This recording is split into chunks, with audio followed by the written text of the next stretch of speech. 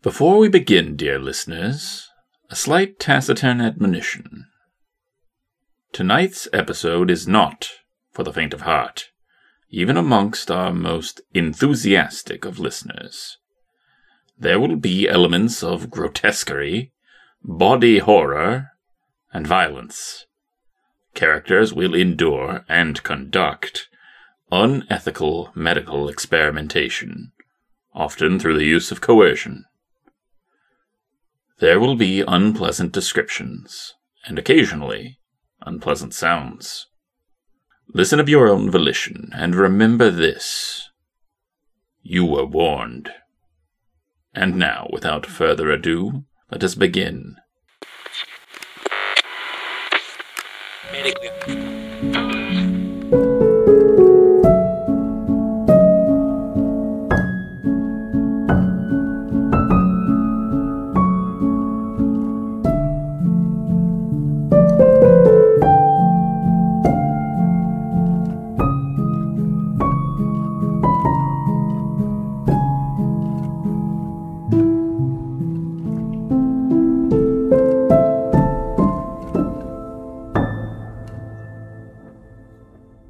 This is the point when you started to plan your escape, right?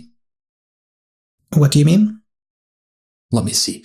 You already knew this doctor is experimenting on humans. Your fiancé has gone missing, and your shoes have turned up in his closet.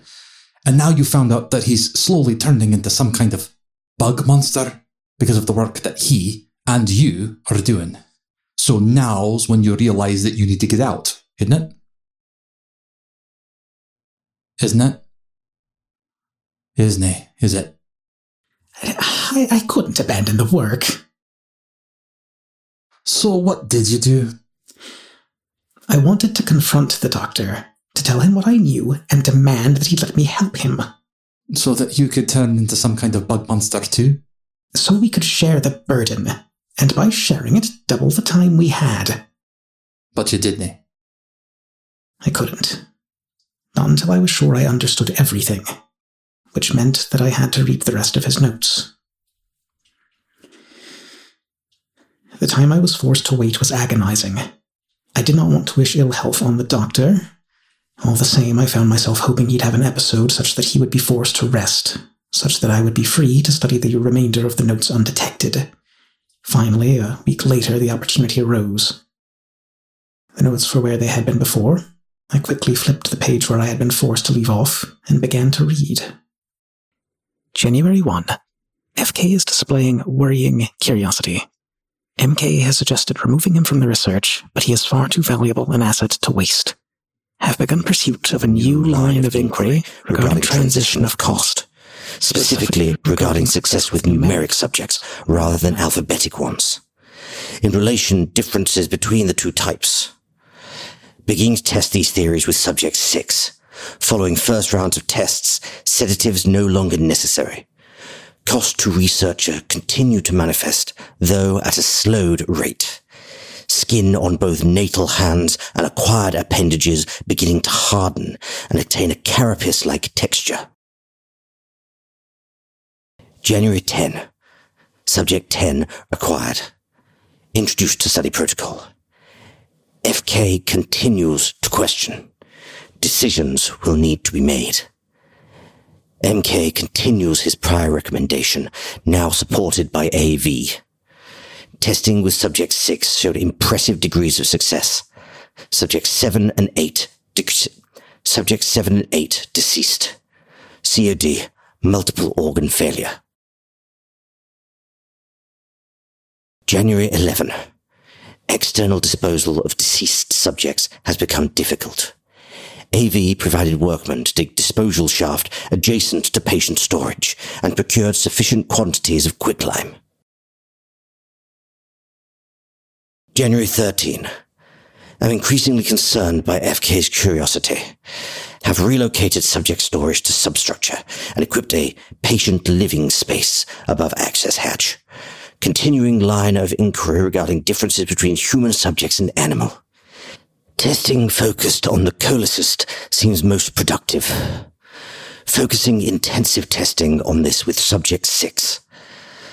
I have slight concern my bias against this subject will affect results, but since at this time it is the most successful, that does not seem to be occurring. Cost to researcher again slowed. However, acquired appendages seem to be increasing in flexibility and number of joints. February 6. The gallbladder is the key. February 10. Near complete transmission of cost has been achieved. February 12. FK interrupted while working with subject 10. 10 had vocalized and was heard by FK. Had to create narrative on the spot, but it was accepted. Was able to perform rudimentary glossectomy to prevent subject 10 from further verbalization. After explanation, FK is only aware of subject 10, but is willing to work with it alongside me. Have relocated subject 10 to patient living space as opposed to subject storage.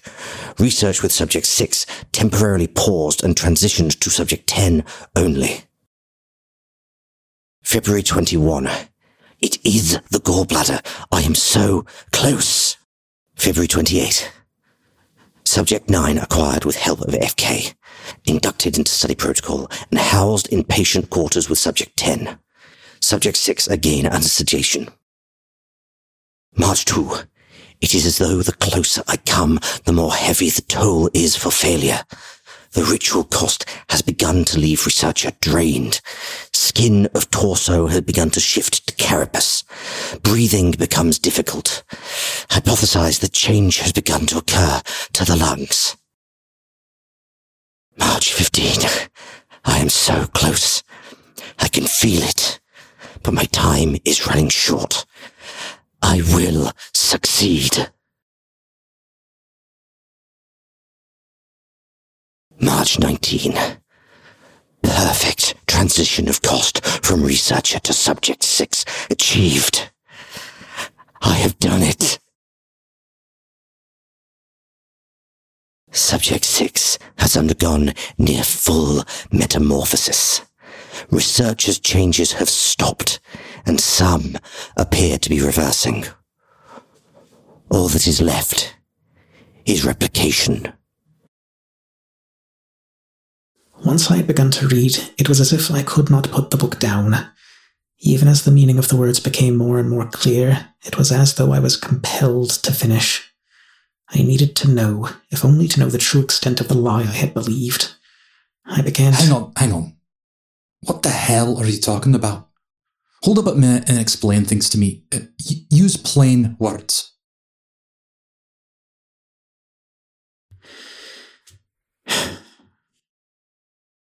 The subjects, all of them, for months since we had come to the warehouse, perhaps even before, had been human. They had all been human. And they had all died. Son of a bitch. Indeed. You have to understand, Detective, this was not the work I set out to do.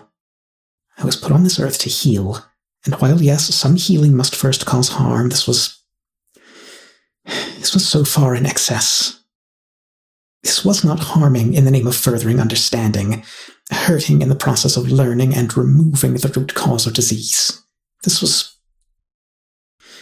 We were brokering disease. Trading the unwellness of one person to another.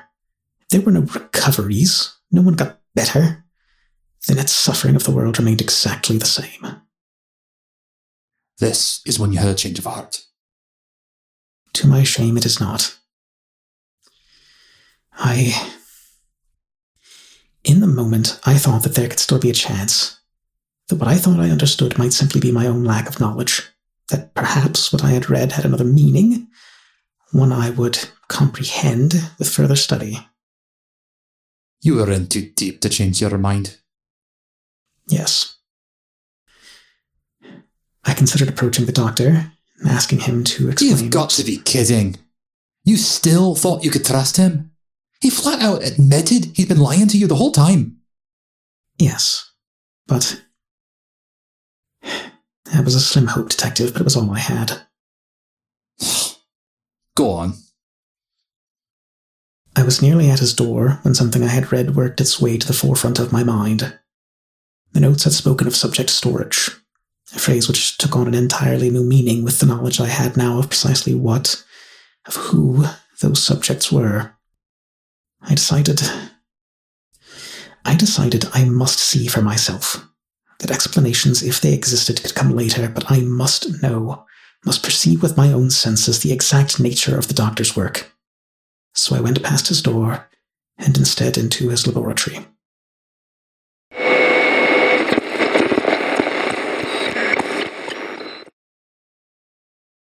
The patient's room was quiet.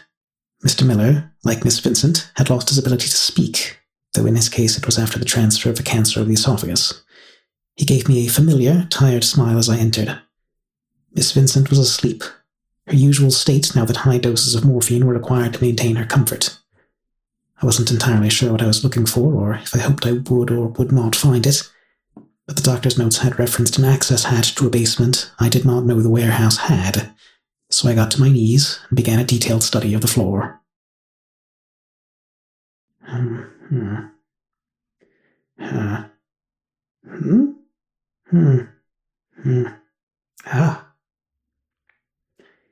It was not difficult to find. Had I had eyes for anything beyond the work, I would have seen it sooner, but my focus had been so intense I had not looked past the figures in the bed. I got to my feet and stood for a moment, trying to decide how best to get it open. It was then I realized Miss Vincent's eyes were open and focused on me with remarkable clarity. "Oh, I'm sorry, I didn't mean to wake you." "Oh, yes, the bed will need to be moved. I'm going to shift your bed now. I will be as careful as I can be." "Oh, you're all right. I don't... Please, be careful. You'll hurt yourself. Please, please." Are you trying to communicate with me?" It had never occurred to me that the patients might have knowledge about the doctor. I was so accustomed to their being without speech, I'd simply never considered to ask them anything, nor had they ever offered. Until today. At first, I didn't understand why. You're on your own. Precisely. This was my first time alone with the patients since I had been brought into this portion of the work. "You do have something to... That is, yes? All right. How... That is... What is it that you... That is... I'm sorry, I don't... Your foot. Are you pointing with it? Where? I followed the gesture to the foot of her bed, running a hand between the mattress and frame. What on earth? Ow. It was an earring, a cluster of diamonds centered with a sapphire. I knew that earring. Lorraine. It can't be. Thank you, Miss Vincent. I'm sure this is... I'm going to move your bed now. I will try to cause you as little discomfort as possible.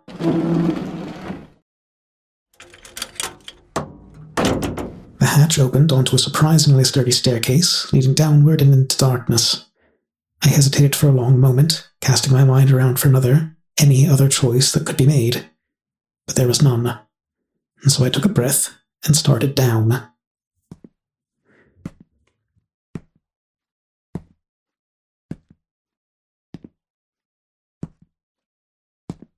The stairs went on a long way, much further than I had expected, deep enough that the light coming through the hatch did little to illuminate it. Just as I decided to return to the warehouse to fetch a lantern, my right foot struck jarringly against level ground. Chippy Christmas.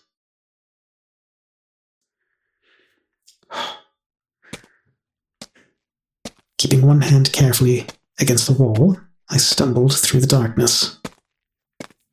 Lights. Where's the... Oh, there should be a switch. The air was still, cold, and completely dry. No trace of the damp one would expect from a basement in this part of the city. The air smelled strongly of bleach and disinfectant, and underneath it all the terrible scent of putrefaction. For a moment I found myself back in the hospital tent near the trenches, dead and dying soldiers all around me. Still, I forced myself forward.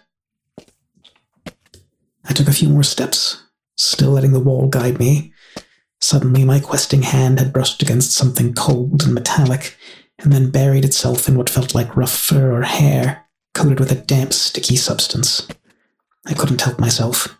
I turned and fled in blind terror. Oh, jeez. Oh, God. Oh, God. Running sightless through an unknown space is exceedingly unwise. I am lucky the fall did no worse than knock the wind from my lungs and scrape my palms raw. I froze, suddenly aware of the noise I had made, worried that the doctor had heard. I reached around me, trying to find the object which I had tripped over, and for once, circumstances turned in my favor. By touch, I was able to identify a large, ever-ready electric lantern. Without thinking, I turned it on.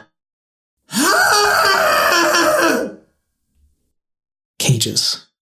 Each perhaps 120 centimeters, 4 feet, square, stacked 2 deep and 3 wide against the wall of the basement. Their bars and floor, the dull silver of steel, all scrubbed spotlessly clean. At first, I thought they were empty. Then I moved closer. What is... Oh, God. One cage was, in fact, occupied. The creature that filled it was... You saw. You saw, didn't you, Detective? I saw. I couldn't stay there. I should have looked closer. Done something. I should have realized.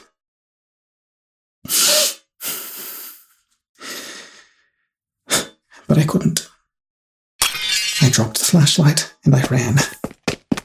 The last thing I saw before I was through the hatch and slamming it closed was the creature's blue eyes, glinting through its unkempt mass of yellow hair. Teddy.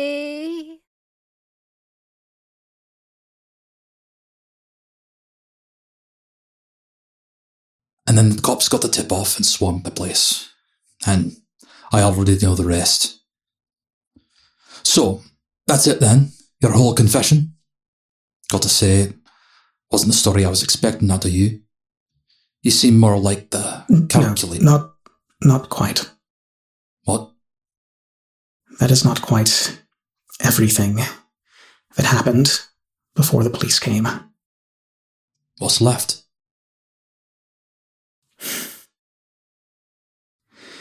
I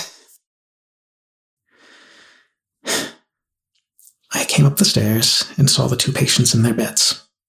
Saw the pitiful, distorted shapes of their bodies. Saw what we had done to them. And I couldn't.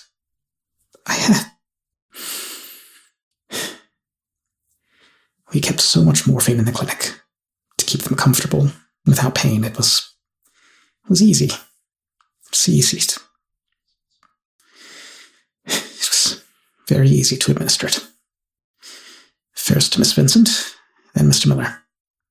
They knew what I was doing. They wanted me to... Their eyes.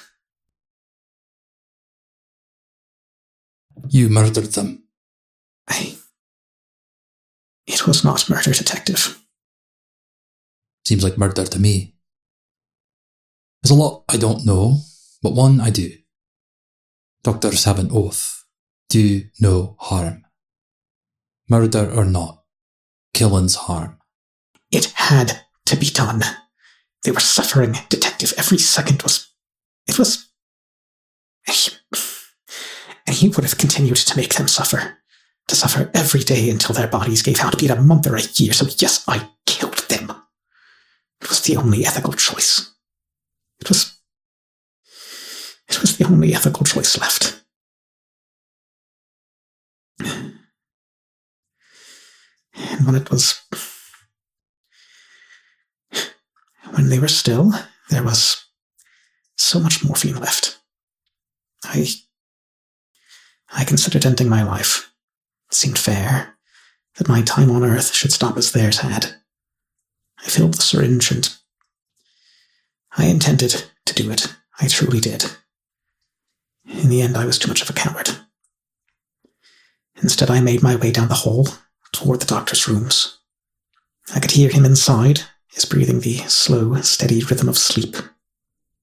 I opened the door carefully and crossed the room as silently as I was able. I stood there, the needle in my hand, ready to administer the fatal injection, but judgment was not mine to give. He will be judged, in this life or thereafter, but my hand is not the one which will carry out the sentence. I dropped the morphine and ran out of the clinic, through the alleys, into the street, where I found a payphone and notified the police that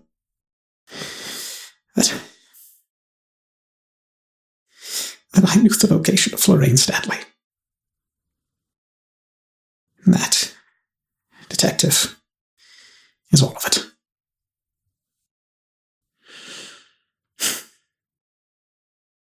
You believe me now, detective, don't you? About the doctor? About his work?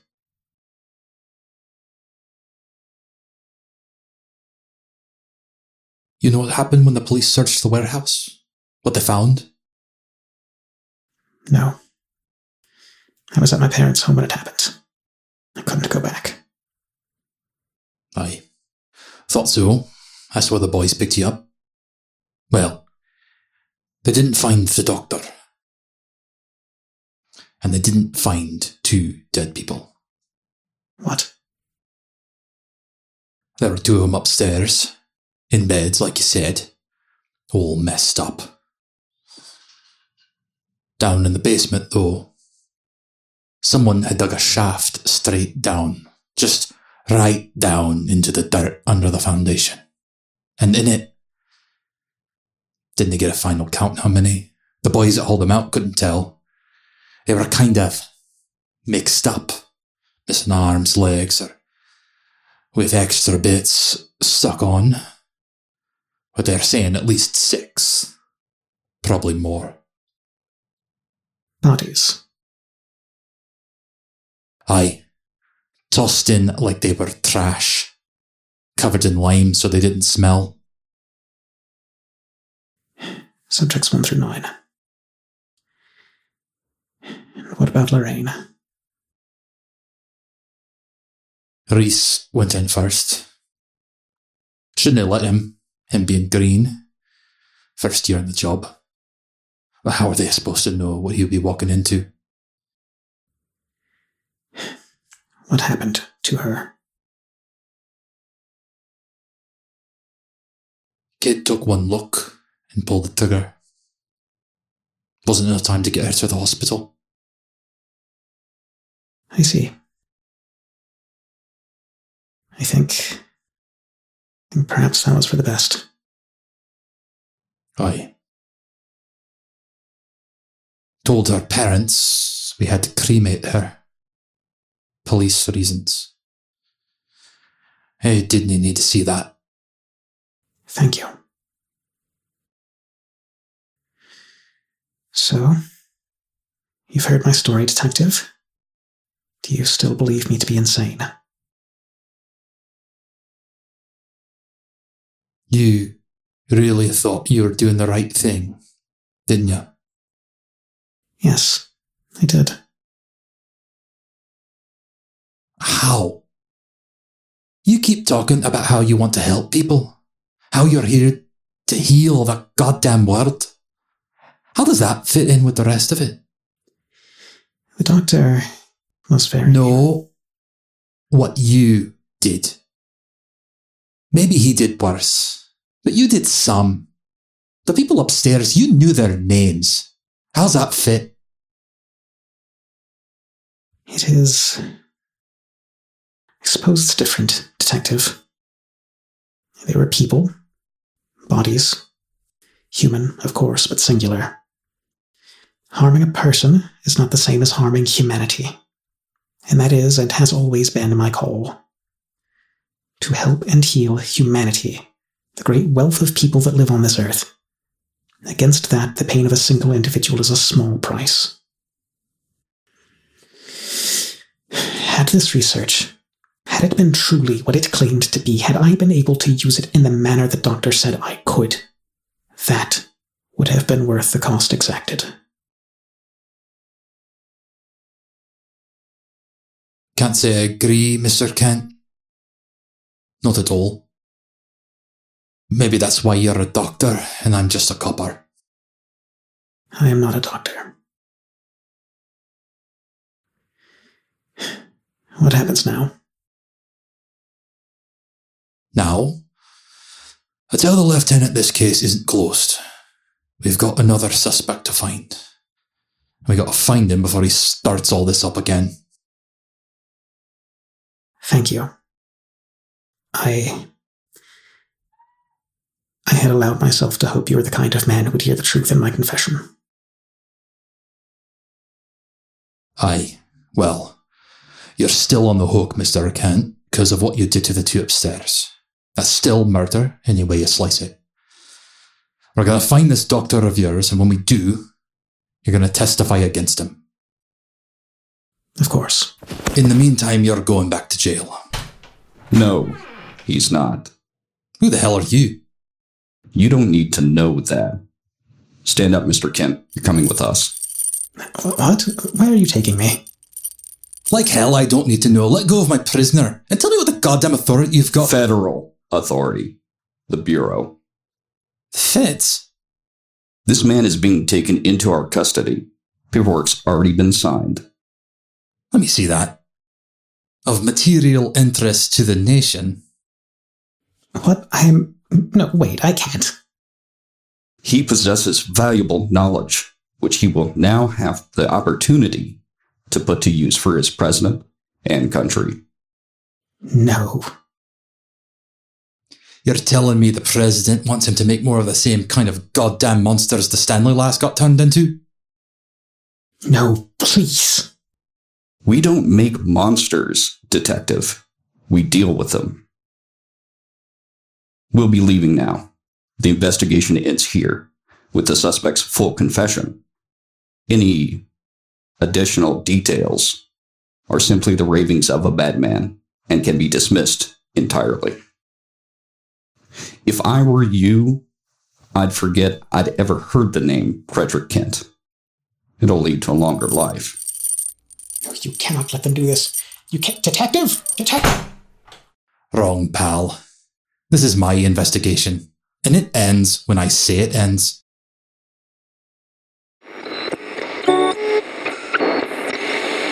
You have been listening to A Most Vital Art, a Blake Sky Private Eye radio play. This dramatization was written by Lee Seguente and edited by Eric Seguente, based on the work of S.J. Riker. A Most Vital Art stars Jeremy Borders as Frederick Kent, Scott Paladin as Eugene Clifford, and Vic Collins as Dr. Albert von Leichenberg. It features Jasper Locke as Alastair Vincent, Jenna Rose as Lorraine Stanley, Madeline Hamley as Mrs. Edith Bratz, Rebecca Krause as Gloria Franklin, Ness Rocker as Agent Alexander Barker, and a Salty Rat as Maximilian Coleman. Mr. Chester Legree appears courtesy of Gilpin Brothers Talent Management and WNRR. This program is presented by Law of Names Media, wherever fine audio entertainment can be found, and sponsored by the Varney Soap Company. There's clean, and then there's Varney Clean. This is your host, Cale Brown speaking. And now, it's time for the toe-tapping tunes of the Gilman Glue Music Hour.